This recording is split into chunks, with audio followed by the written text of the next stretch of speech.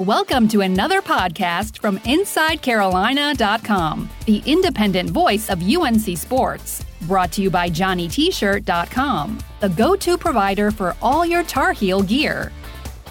Welcome to the Inside Carolina podcast. I'm your host for this one, John Siegley. I'm joined by Greg Barnes and Ross Martin in what is going to be a weekly podcast for us throughout the rest of the football season. The three of us are going to be doing these on Monday night, going to be talking about Mack Brown's press conferences, the Mack Brown Live, basically just all the kind of media news that's happening in Carolina from over the weekend. To get things started, Greg, how are things going for you, man? Going good, ready to get this thing underway. The fact that Mack was hired 9 months ago, almost to the day. We've talked a lot since then about what he can do with this program. We've talked a lot about how he's won the offseason, and he's done that time and time again, whether it be through his interactions with media and the fan base or through recruiting. But the reason Mack Brown was hired is because of what happens on Saturdays and the occasional Friday or Thursday in the fall. Mm-hmm. And we're there. So we have we're at game week, which is fun. We got a game Saturday. So we're literally counting down the hours. And for all the circumstance and all the fun that we have in the off season, people are fans because of what's going to happen on Saturday. And so now that it's within grasp, I think that's fun for everybody. Absolutely. Ross, you getting the kind of the nervous jitters there now that knowing that the season is just starting, man? We're going to get the first game in a few days. Yeah, it's definitely fun to have some games to cover.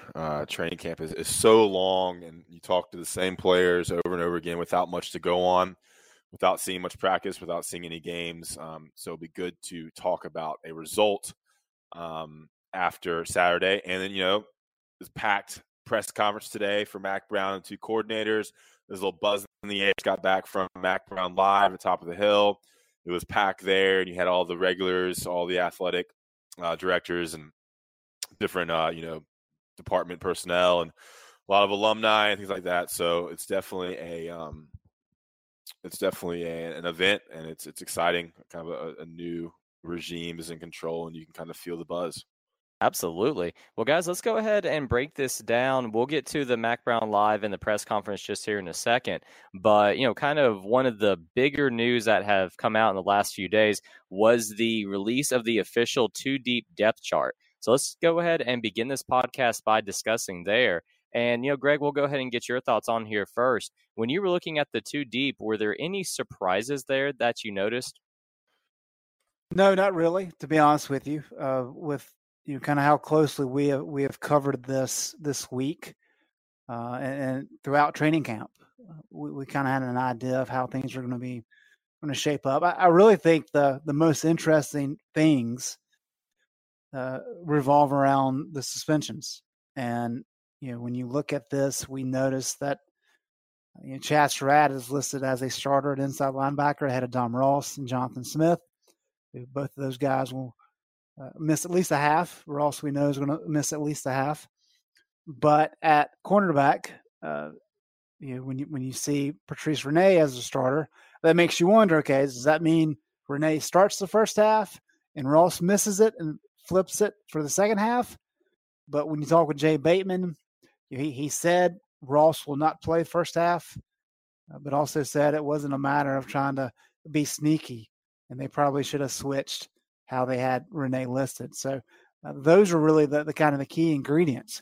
But I think really what else stands out is just the number of underclassmen dotting this depth chart. We knew it, we've known it, but to actually see it, it's pretty remarkable. There's a lot of sophomore and freshman connotations up and down this depth chart on both sides of the ball. I was going to say, that also really stood out to me. Ross, when you were looking over the official depth chart there, were there any, kind of big takeaways that you got from looking at it? Yeah, I think you look at the offensive line and you see a lot of players, and we can kind of talk about this more when we get into the nitty-gritty, but you see a lot of players that haven't started much or played much at all. Marcus McKeithen, Jordan Tucker, and Ed Montilus all have one start between the three of them. I mean, McKeithen and Montilus haven't played much at all. And Jordan Tucker started the NC State game last year. And then, you have a lot of young receivers, but I think a lot of talented receivers. You see some names and you just think about their recruitment, and it can excite a fan there about what they have this year and looking into next year. There's no senior receivers. There's a lot of youth there, which will be good. I think there's some talent this year, but good moving forward as well. And then, the youth at linebacker, when you take out Dominique Ross, who's going to miss a half against South Carolina, there's just so much inexperience. Jeremiah Gamel, Chaz Surratt, those guys, Matthew Flint, just haven't played much at all. And that's a little concerning right in the middle of your defense. And then I think there's a lot of experience on defense, a lot of seniors, a lot of good seniors, a lot of NFL talent. You got to think that Strobridge, Fox, and Crawford will all have chances to be drafted or at least make NFL roster. Mac Brown raves about Strobridge, about his NFL potential and how good he's going to be this year. And then Miles Dorn and Miles Warfork. And that gives you some reassurance in the back end of your secondary. And we all know what Renee can do last year, even though he'll miss half of the first game. Looking forward to the rest of the season. It's good to see there too. So all young kickers, new punter, new kicker. Michael Carr is returning kicks. Daz Newsom's returning punts. You like to see those, your two playmakers getting the ball the most. Other than that, that's about it. Nothing really stood out where you're like, man, that's crazy.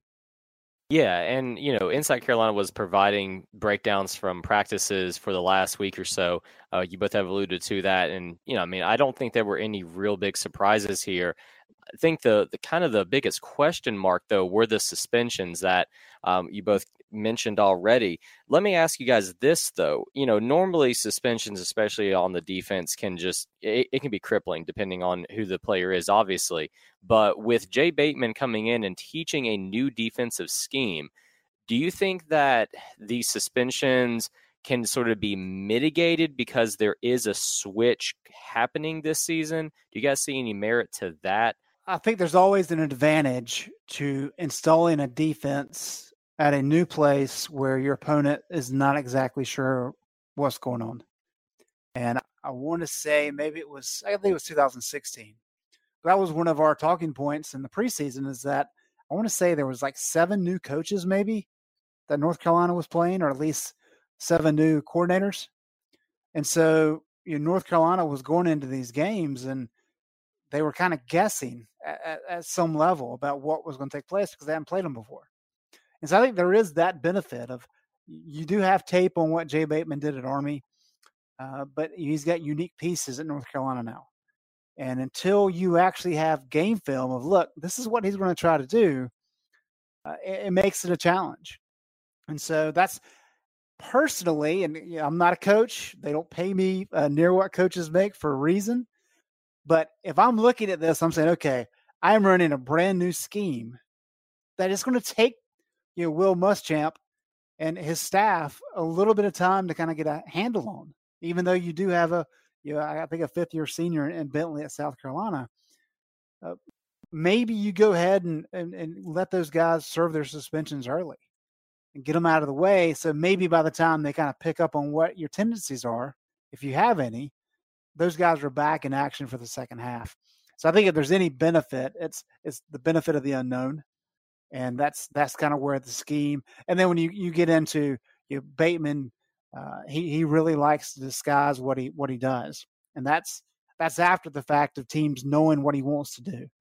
And so I think North Carolina may have an advantage early just because of that.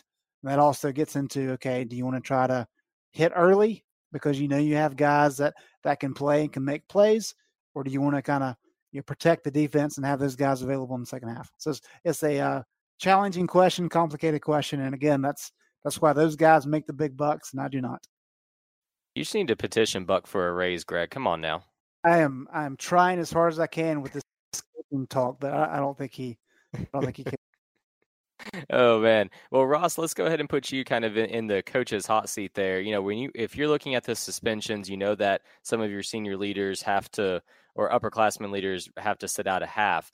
Do you think that you go with the first half option, or do you choose to elect to have them sit out the second half? Yeah, I would go sit them out the first half because Yeah, kind of like what Greg alluded to. It takes the offense a little bit to get going. It takes a while for your quarterback, even that first game, to get going. So maybe you can steal a couple of possessions that way with just a 3-and-out there, a 3-and-out here, and that would give just more time for them to get it back in the second half. So I would go that, and that's kind of the simple answer there. I just think it takes all quarterbacks a little bit to get into the game speed, and so they're not as productive in the first half as they might be coming out of half in the third quarter, fourth quarter. That's my simple, brief answer. All right, guys. Well, let's go ahead and take a very quick commercial break to talk about our friends over at Johnny T-Shirt and JohnnyT-Shirt.com. They are a longtime sponsor of Inside Carolina. They are a must-go place on Franklin Street there for anyone who wants to pick up Tar Heel gear. They are solely focused on UNC as well. They have the brand new Mac is Back shirts. You can stop in there on game days, on Saturdays that are going to be coming up very soon. You can stop by their shop there on Franklin Street, or you can shop at JohnnyT-Shirt.com. They have excellent customer service, the best selection for your Tar Heel gear needs. And remember that if you are an Inside Carolina subscriber, you get 10% off of your order, either there on Franklin Street or at JohnnyT-Shirt.com. That code is on the premium message boards, so make sure that you do go there, get that 10% off code, shop at Johnny T-Shirt and JohnnyT-Shirt.com. All right, let's keep the podcast rolling, guys, and let's go ahead and talk about the Mack Brown press conference. So, Mack Brown, he's talked to the media a lot. Greg mentioned earlier that, that's kind of one of the things that Mack was really trying to focus on is winning the PCs, winning over the media. But this was his first game week press conference, and Inside Carolina was there in full force. So let's go ahead and get y'all's thoughts. Greg, I've been starting with you all the time, so I'm going to switch it over to Ross. Ross, when you were there at the PC, what was your kind of overall impression of how Mack Brown was preparing for this game against South Carolina on Saturday? Yeah, I don't think it was anything about how I prepared. I don't think anything really stood out that way. Just he spent a lot of time talking about the suspensions and kind of gave a lecture on why we should not be fighting in games, which was a little long-winded. I thought it's interesting. They kind of started it by mentioning how there's been no significant injuries no one's injured at this point at the end of preseason camp the week before the game. That's substantial compared to what's happened in the last two seasons. I think that's a credit to kind of how they've dealt with treatment after practices, Brian Hess's impact on the team and what they've done that way, and just watching and regulating and maybe a little bit of good luck and moving into the new practice field and the new indoor facility. So that's one thing that kind of stands out about Mack Brown's regime starting in 2009. That was cool. Other than that, in terms of preparation, I don't know if anything really stood out. Chaz Surratt, I think, is a talking point that both Bateman and Mack Brown have talked about it because he is now listed as the first team. He's going to be someone to watch, and it's got to be super intriguing to see how he's going to do moving from quarterback. And now it seems like he's going to start the game for UNC. That's just a storyline to follow, and his impact, having not played linebacker in real games since early in high school. And another thing, actually, is how he's mentioned how there's a lot of lack of leadership on the offensive side of the ball. There's a lot of veterans on defense, but he kind of harped on how quiet the quarterbacks are, how quiet the offensive line is. Charlie Heck and Nick Polino are by nature not very vocal guys. They lead by example. And so he's just kind of went in depth about, this team's really quiet and he wants a lot more out of them in terms of leadership and more on offense than on defense. I think that was kind of an interesting note from the press conference. All right, Greg. And then what were your highlights from the PC today? Yeah, I think Ross kind of hit on it. Surface level, just from a reporter standpoint, is Gregory Hall, our intern, who we need to get him on this podcast. He does our opponent previews. And we're used to getting very little from Larry Fedora. This is kind of how he's been. He doesn't say a whole lot about opponents or really, about anything. But Gregory asked him about South Carolina.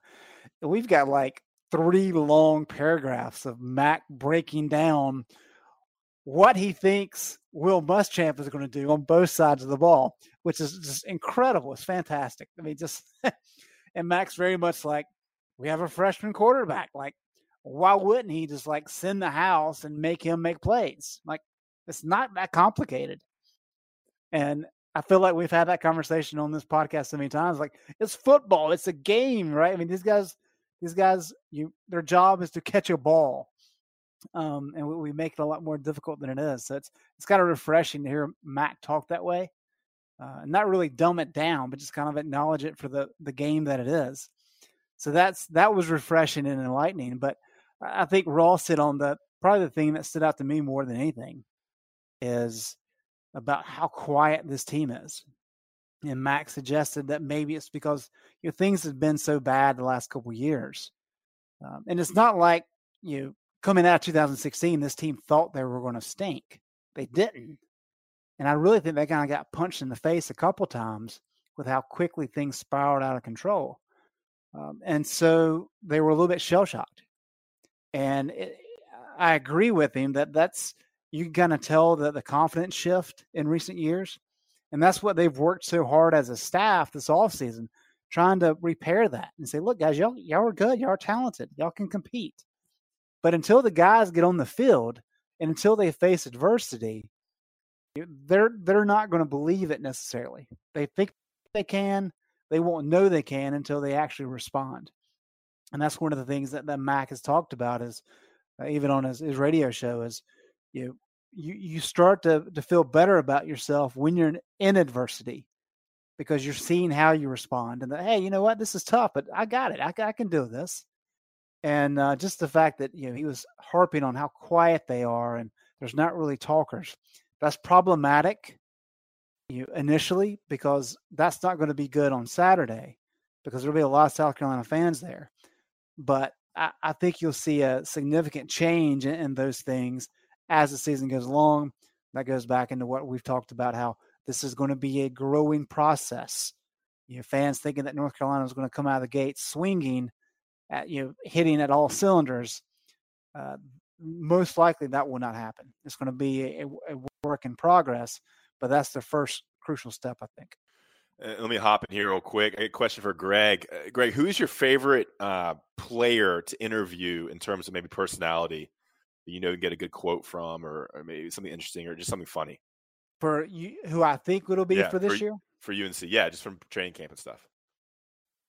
Well, I think there's a couple money quotes. I think Antonio Williams, you can always go to him. I think Nick Polino is very upfront and honest. I think if you want a coach speak answer, Charlie Heck's your guy. But then I think you've got offensive linemen are always good quotes. Yeah. That's just kind of how they are. My point here is that I was kind of thinking, I was talking to Patrick James, who works for Go Heels, and we couldn't really think of like a good personality outside maybe Michael Carter. Antonio Williams is a good answer, but it kind of lends into that quietness and lack of just kind of guys that stand out on this team right now. Is that there's not a go-to guy I can think of like, man, this guy's gonna be a really good, kind of insightful, interesting, funny quote. Someone you kind of enjoy talking to, and I haven't found that yet with this team outside of those two running backs. I think because there's not much personality at quarterback yet. There's not much personality on the offensive line. Yes, Polino and Heck are good guys and are knowledgeable to talk to, but outside of that, I mean, there's no defender that really stands out. Like I just remember 2015 with Jeff Schottmer and Shaquille Rashad. Like they were great interviews. They were leaders. They're big time players on that team, and they are also just great quotes, whether for insightful, interesting stuff or just for a guy to talk to. So that was kind of what I want to add in there. Yeah, I haven't found that person yet. Right, and I think a lot of that is what we were just talking about with regard to having success and being around the program and being experienced. I mean, that 2015 team, okay, a lot of those guys were on the 2012 team as young guys, which had a lot of success initially. 13, bad start, but they came on strong late. 14 was kind of a mess. But then 15, when things got rolling, they had been through so much, and they were finally having success and having fun. They had great perspective, and they were willing to talk, and they were open about things. And Marquise was a great talker, and you had Switzer was confident in his abilities. Mac Hollins used to talk trash, which was great because he knew how good he was. He didn't have to prove it; he already knew. And Schottmer and Shaquille kind of the same way. They were leaders on that defense. I think that's a lot of it. I think the last couple of years has been so tough on these guys that maybe they're worried about saying the wrong thing. maybe they want to talk trash, but they're not in position to. A lot of different things. I mean, Jeremiah Clark, who's always been a great quote, he was always a great guy, but he made the comment after the ECU game last year about overlooking ECU, and he got a lot of flack for that on the message board because they're like, "You won 3 games last year. How do you overlook ECU?" And so I think those kind of things play into all this, and so you do kind of get this. You kind of find yourself in the corner trying to protect yourself. You don't want to say anything.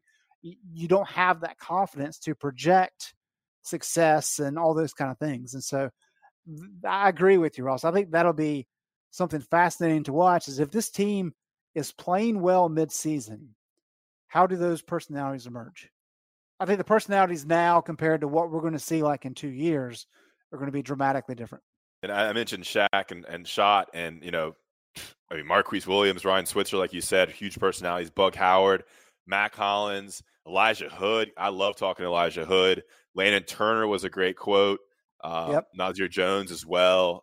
Those are some of the guys. I mean, the offensive players as playmakers were awesome to talk to as well. It was a team full of personalities that was winning too, and that was fun. Let me ask you guys this because, you talked about QBs like Marquise, and it's kind of the trope that you want your quarterback to be a vocal leader on the team because it is the most important position on the field. But UNC is playing to start true freshman Sam Howell against South Carolina, and his backup is Jay Zeruder, who played, I think it was just the one game last year before he got hurt. Correct me if I'm wrong on that. So when you guys are talking to them, do you get the sense that they could become a more vocal leader and be someone that, does talk to the media and kind of explains what's going on with the team? Do you get that sense from either of the guys, Greg? Yeah, I mean, last year, let's go there real quick. Say what you will about Nathan Elliott. After any tough game, which there was a lot of them, he never hesitated to come out and talk to us. And he had the option of saying, you know what, I'm just not going to do it today. He never did that. So whatever you want to say about him and his ability, he was always willing to come out there and look you in your eyes and give you a straight answer, regardless of the tough question. And that is a confidence, that's a maturity. A lot of different things go into that. That speaks to his parents, how he's raised. And so in talking with the quarterbacks thus far, you get the respect. You get they're going to look you in your eyes, but it's still early for them.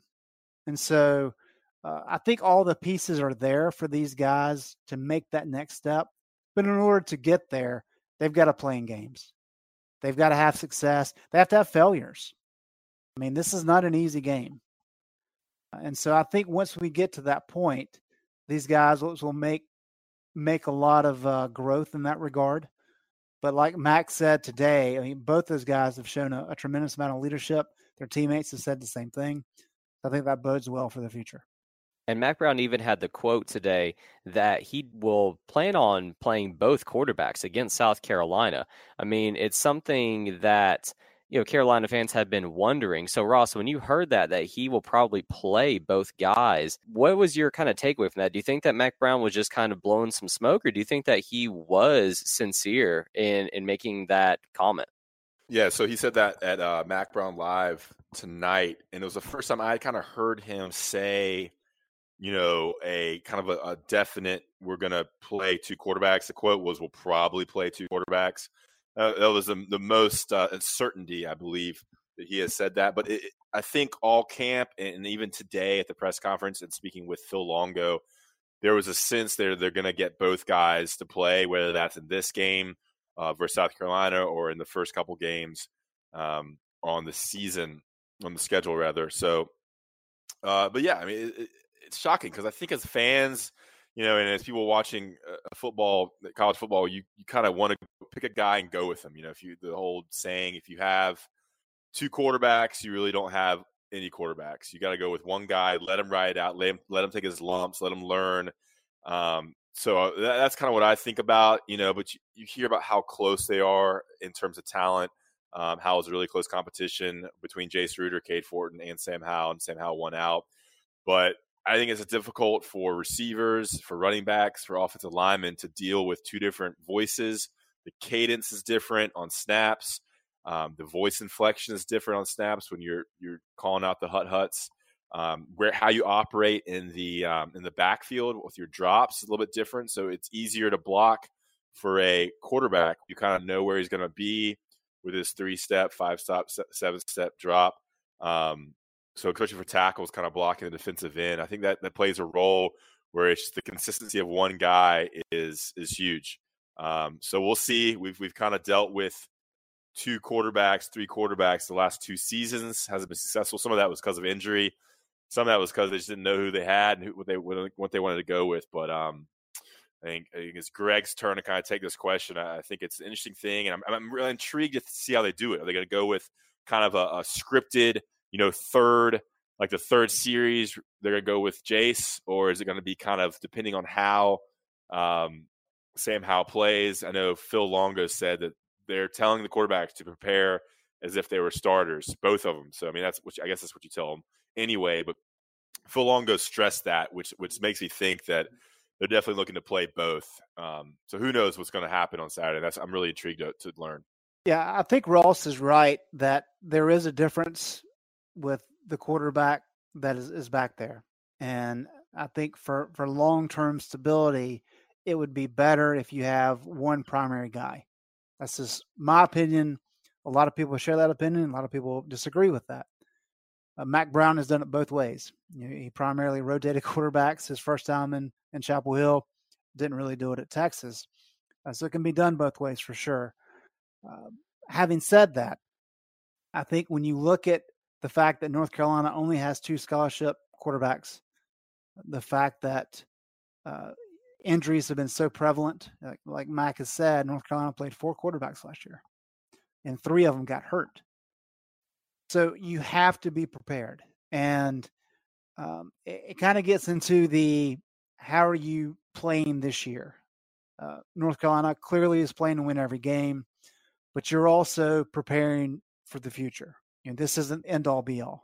Like Roy Williams always says, he's building the program not just to win this particular game, if that makes sense. And I think that's an important distinction. And so it is critical that both of these guys get some experience. Larry Fedora, like Ross mentions, he didn't want to cause a problem with guys thinking, oh man, I'm getting pulled for this guy because I had a bad series. And so what Larry would do is he's like, look, when you're going in, you're playing third series. Like, we know that going in. Don't get your feelings hurt. Doesn't matter what you do first 2 possessions. That's what we're going to do. And so I get it. But also, a lot of people say, well, what if you're in a rhythm? Which is kind of how I look at it. And I think that's one of the things that Phil kind of alluded to is, if a guy's out there and he's moving the offense, why pull him out? It doesn't make sense. You go with the hot hand, and it's just like basketball. But if things are tough for both quarterbacks and neither is kind of moving the ball, feel free to kind of mix things up. And I think that will be interesting to see how they do that. I do think both guys need experience. Both guys need to play. How you do that is personal preference. And so that's really going to be up not only to Longo, but to Mac. And that's one of the more fascinating things to me is Mac has final say, but Longo has the way he wants to do it. We don't know if those mesh or not. And that's part of kind of learning your coaching staff, getting those things ironed out first, and then transferring it to the players. Let's take another quick commercial break, guys. And when we get back, let's actually dig down a little bit deeper into the interviews that you guys had with defensive coordinator Jay Bateman and offensive coordinator Phil Longo. They were also available for the media today. So we'll be right back, and we'll talk about that in just a minute. Okay, picture this. It's Friday afternoon when a thought hits you. I can spend another weekend doing the same old whatever, or I can hop into my all-new Hyundai Santa Fe and hit the road. With available H-Track all-wheel drive and 3-row seating, my whole family can head deep into the wild. Conquer the weekend in the all-new Hyundai Santa Fe. Visit HyundaiUSA.com or call 562-314-4603 for more details. Hyundai, there's joy in every journey. eBay Motors is here for the ride. Remember when you first saw the potential? And then through some elbow grease, fresh installs, and a whole lot of love, You transformed 100,000 miles and a body full of rust into a drive that's all your own. Look to your left. Look to your right. It's official. No one's got a ride like this. There's nothing else that sounds like, feels like, or looks like the set of wheels in your garage. With over 122 million parts, you can make sure your number one ride or die stays running smoothly. So there's no limit to how far you can take it. Brake kits, turbochargers, engines, exhaust kits, roof racks, LED headlights, bumpers, whatever your baby needs, eBay Motors has it. And with eBay Guaranteed Fit, it's guaranteed to fit your ride the first time, every time, or your money back. Plus at these prices, well, you're burning rubber, not cash. Keep your ride or die alive at ebaymotors.com. Eligible items only. Exclusions apply. And we are back with the Inside Carolina podcast. John Siegley here with Ross Martin and Greg Barnes talking about the UNC media availability and just kind of covering a bunch of topics in general. So, guys, let's go ahead and start talking about the fact that offensive coordinator Phil Longo and defensive coordinator Jay Bateman, they were also available to speak to the media today, something that's kind of new. I mean, I certainly don't recall that happening under the Larry Fedora administration. So, kind of what were the highlights? What were the takeaways from hearing those guys talk? Let's split it up. So, Greg, I'll let you pick. Do you want to talk about what Phil Longo said or about what Jay Bateman said? I don't really care, to be honest. Flip a coin. You take Longo. Greg. Okay, I'll take Longo. Go ahead, Ross. Well, I was going to say, John, we got to talk to Coach Cap and Coach Papuchis after practice on Wednesdays last year. So it's not new. It's kind of a different format. It's a little more formal. It's on Mondays on the podium. That we were allowed. It's great. It's great to talk to the coordinators. You had a lot of good insight. Cap and Pat Papuchis were great with us. That was kind of the highlight I thought of media time since Fedora didn't tell us anything. Yeah. So it's not new. It's a little bit of format this year. Gotcha. Yeah, I should have specified. I meant with the press conferences. For sure. I don't remember that. But yeah, go ahead, Greg. Let's dig into what Longo said, man. Yeah, to echo what Ross said, it was always a key component for our coverage to get, whether it be Cap or Gene Chizik or John Papuchis, after practice, because those guys are the ones that gave us a lot of legitimate insight into the team and who was playing well, who was struggling, where some of the issues were. And so it is a little bit unique because those guys could update us during the week of practice preparing for a team.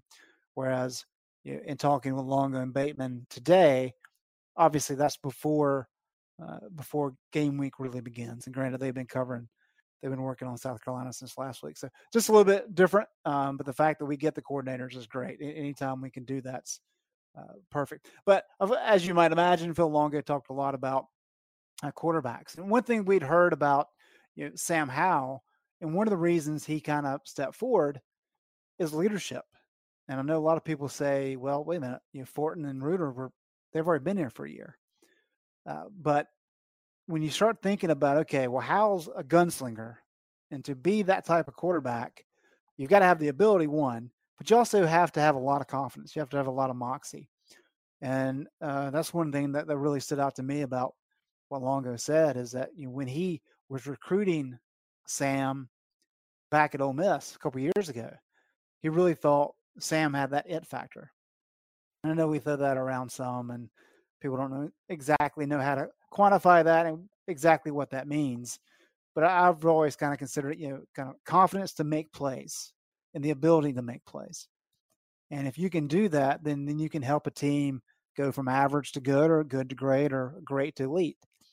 And we'll have to see how that plays out. But it's something that he's seen for a while with Sam. And the fact that he's shown good leadership. And even, Charlie Hack, you kind of picked on him a little bit earlier about being kind of a coach speak guy, which he is. But when we talked to him after the open practice last week, I mean, he was pretty firm in saying, Sam has won the guys over. His work ethic is great. He's shown some leadership abilities. So everybody's behind him. And it wasn't just him kind of saying the bit. You could kind of tell that he meant it. And that's important. And for me, that was kind of my main takeaway is we've heard Max say that. We've heard some of the players say it. Well, here's the offensive coordinator saying the exact same thing. And then the other part of it, too, is the fact that Jace and Sam are still going to be rotating snaps. Both guys are being asked to prepare starters. Both guys are learning the same game plan. There's going to be a package specifically for Jace, but there's also the option to play Jace, which are different things. Whether Jace comes in and does the exact same thing they're asking Sam to do in terms of entire package, entire game plan, or are they going to use Jace in specialty situations? And that's going to be a game-by-game, situation. But as long as Sam is playing well, you may see a unique package for Jace. If Sam's struggling, Jace can come in and take over for the entire second half. That's how this thing's going to play because these guys have been so close in competition. But in listening to Longo today, I think he has a lot of confidence in these guys. It's not a matter of the trust. It's okay. These guys have the ability. Now we have to get them experience, and there's going to be bumps in the road with that. It's not, I don't know how good these guys are. We're kind of hoping things work out. It's none of that. Let's get them through some adversity. Let's see how they react, and then we'll have a much better idea of what they can and can't do. And I'll jump in here to add on to any Longo talk. I won't touch on the quarterbacks, but I think the offensive line is pretty interesting. Combining what Longo said to what Mack Brown said on Mack Brown Live tonight, it seems like center was truly an issue. They couldn't find a guy at center that really fit what they needed to do. You had J.J. McCargo medically retire after last season. We learned that. And then so that kind of left a gap, I guess, kind of in the recruitment cycle. They tried Anderson. I don't think it could work. I don't think he was ready in terms of maybe the physicalness that he needed that spot. Maybe needs to add more weight and strength. I think they tried Ty Murray a little bit, and he got hurt, and obviously he's a true freshman. There's going to be some issues with that. So they went with Nick Polino, who they knew could get the job done. They probably want to play him rather at guard, his strength, but he's going to play at center. And you might look to Ty Murray or even Anderson jumping in later on. But because of that, they needed a new left guard, and Marcus McKeithen kind of sees that spot midway through camp. It was a kind of you notice the changes when you come and watch practice. You see one guy with the ones, and all of a sudden there's another guy with the ones, so it kind of perks your attention. Because Marcus McKeithen is a giant guy, so now I think this is the point I was trying to make. They have a huge offensive line. Polino and Edmontillis are kind of smaller. They're both over 300 pounds or close to it, and 6'2", 6'3". But Jordan Tucker is, I wrote these down. Hang on. Jordan Tucker is your right guard. He's 6'7", 335. He's massive. And then Charlie Heck is 6'8", 315. And Marcus McKeithen, your left guard, is 6'7", 332. They're huge guys. So they're going to have some bodies, and if they can be quick and work on their footwork, you'll be able to move some people on the defensive line. So they're going to lean on the run game. I think that's important to note. Mack Brown stressed it today. They're going to lean on these veteran running backs. They're going to trust their running backs. And I think with an offensive line with some big bodies, they'll be able to move some defensive linemen and get the job done there. So young but big with definitely some veteran experience there with Polino and Heck are my major takeaways with kind of the offense and Phil Longo's time with the media today. Yeah, and I'd add this, that on the radio show tonight, Mack mentioned that Ty Murray missed, I think, 10 days. I want to say he had a concussion. I believe that's correct. And then Tristan Miller, who Ross and I talked early in camp about how he was getting some works with the ones at right guard. He also had something come up. I'm not sure if it was injury or what. But both of those guys are expected to be back and to compete. I think Murray is expected to maybe take that center job at some point. But Miller's another guy who had played himself into position early in camp, even though he's a true freshman, of getting some first team reps. So I think that speaks to kind of the depth they have. But injuries sideline those guys enough where McKeithen and Polino really kind of took hold at those spots. All right, let's switch it over to the defense now. And Jay Bateman, Ross, take us away. What was your kind of impression from what he said today? So there's definitely a lot of Chaz Surratt talk, and I know we've talked about this a little bit before, but I was kind of taken back by how much confidence Bateman verbally stated that he has in Chaz. He says he's a really, really special athlete. I'm really excited to see him play. He's going to be a good player for us. He said Chaz Surratt's not a concern of his. He's not worried about Chaz Surratt's his play at linebacker. And it's surprising. The guy hasn't played any snaps at linebacker, and it doesn't seem like Bateman was that concerned about Surratt. That stood out to me. I think defensive line depth, I feel like I've written about this so much in these little galleries we do with some quotes. And I know Greg asked this question today, but the depth of defensive line is much less of a concern than it was entering camp. Behind Crawford and Strobridge, you have Ray Vohasek, the JUCO transfer, Jaleel Taylor, Tamari Fox. All those guys are going to play a role. They seem really high on Tamari Fox. It's obviously Tamon Fox's brother, but he's more of a defensive lineman than an outside linebacker, defensive end type player. And you got to expect Ray Vohasek, who was listed with the first team on the defensive line, to play a big role this season. He's a big-bodied guy, 6'3", 280. I think he's pushing more 300, I think, is what we've learned. So that's a new name that I think fans should be aware of Ray Vohasek on the defensive line. And those are my major things that I took away. Yeah, the main thing I took away is I'm fascinated by how people, regardless of sport, judge their unit's efficiency. Roy Williams always talks about the first things he looks at on a stat sheet is defensive field goal percentage. He also looks at your rebound percentage and then turnovers. Those are kind of the key things that he looks at every single time. And depending on the coaches that you talk to, you get different answers. I found it fascinating that Jay Bateman does not look at how many yards his opponent gets, how many yards per play even, right? The key stats for him are negative plays, turnovers, and percentage. That's it. So as we judge this defense moving forward, that gives us an idea of, okay, well, what's important to this guy? How can we accurately gauge this defense?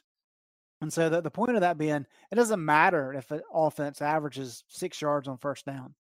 If on second down, they're losing 2 yards on average. Because all of a sudden that gets you back to a situation where you're in third and long, and that's kind of what Jay's wanting. If you put an offense behind the chains and you put them in difficult situations, that's where turnovers come from. That's also how you can win third down. And so I think more than anything, we're really going to be looking at sacks and tackles for loss. And the good thing there is North Carolina, for all their issues last year, they did a pretty good job with sacks and tackles for loss.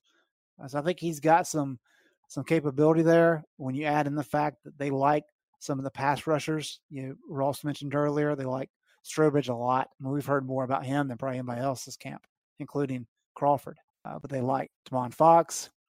They think Dom Ross can do a lot of different things. They really like Trey Morrison. He did a ton of blitzing back in spring ball.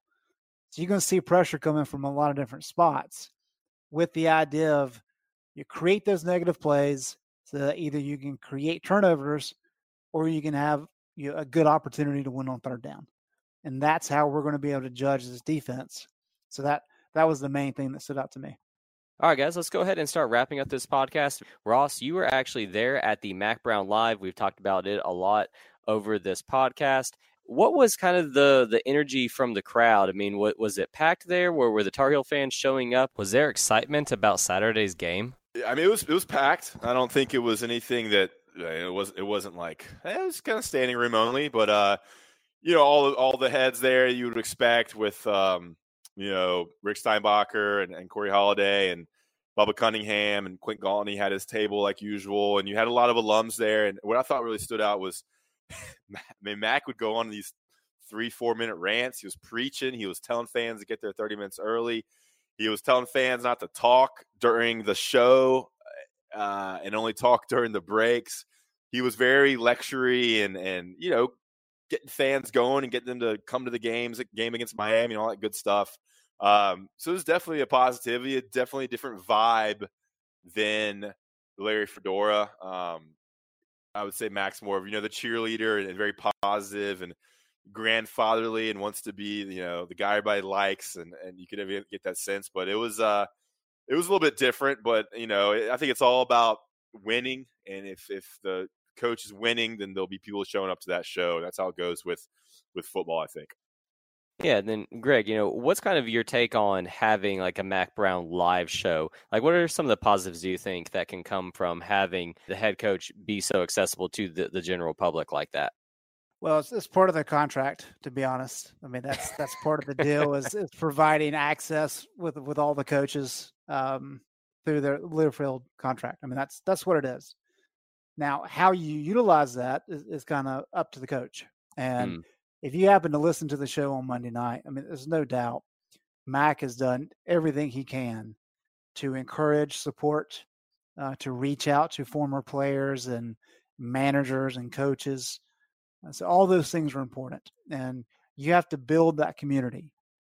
And I really think Mack learned a lot of things when he left the first time. There's probably some things that frustrated him about how the Chapel Hill community was. Maybe he didn't understand, and that we've talked a lot about on this podcast. I think he knows kind of how this place works, and I think he's pushing all the right buttons. But as Bubba Cunningham told me, the first time I ever sat down with him after he was hired back in 2011, it comes down to winning. Regardless of what you do, marketing, branding, you name it, you have to win. And that gets us back to what happens on Saturday.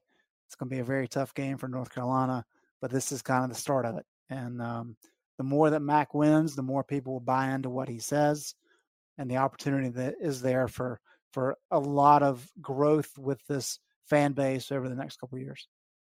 Absolutely. All right, you guys. Well, if there's anything else that you think that we missed on this one, let's go ahead and get it now. Otherwise, I think we can go ahead and wrap it up. I think that's it. Touched on a lot of good things there. All right, sounds good. Greg, anything else that we missed on? I think we hit everything. All right, well, like I said at the very beginning, this will be kind of a standard weekly podcast. So for everyone listening in, stay tuned. These will be recorded on Monday, be airing late Monday night, early Tuesday morning. So we hope you all enjoy it. From everyone here at Inside Carolina, thank you very much for listening, and we'll talk with everyone again soon. Thanks for listening to another podcast from InsideCarolina.com. Brought to you by JohnnyT-Shirt.com. Where to go for your next Tar Heel gear purchase.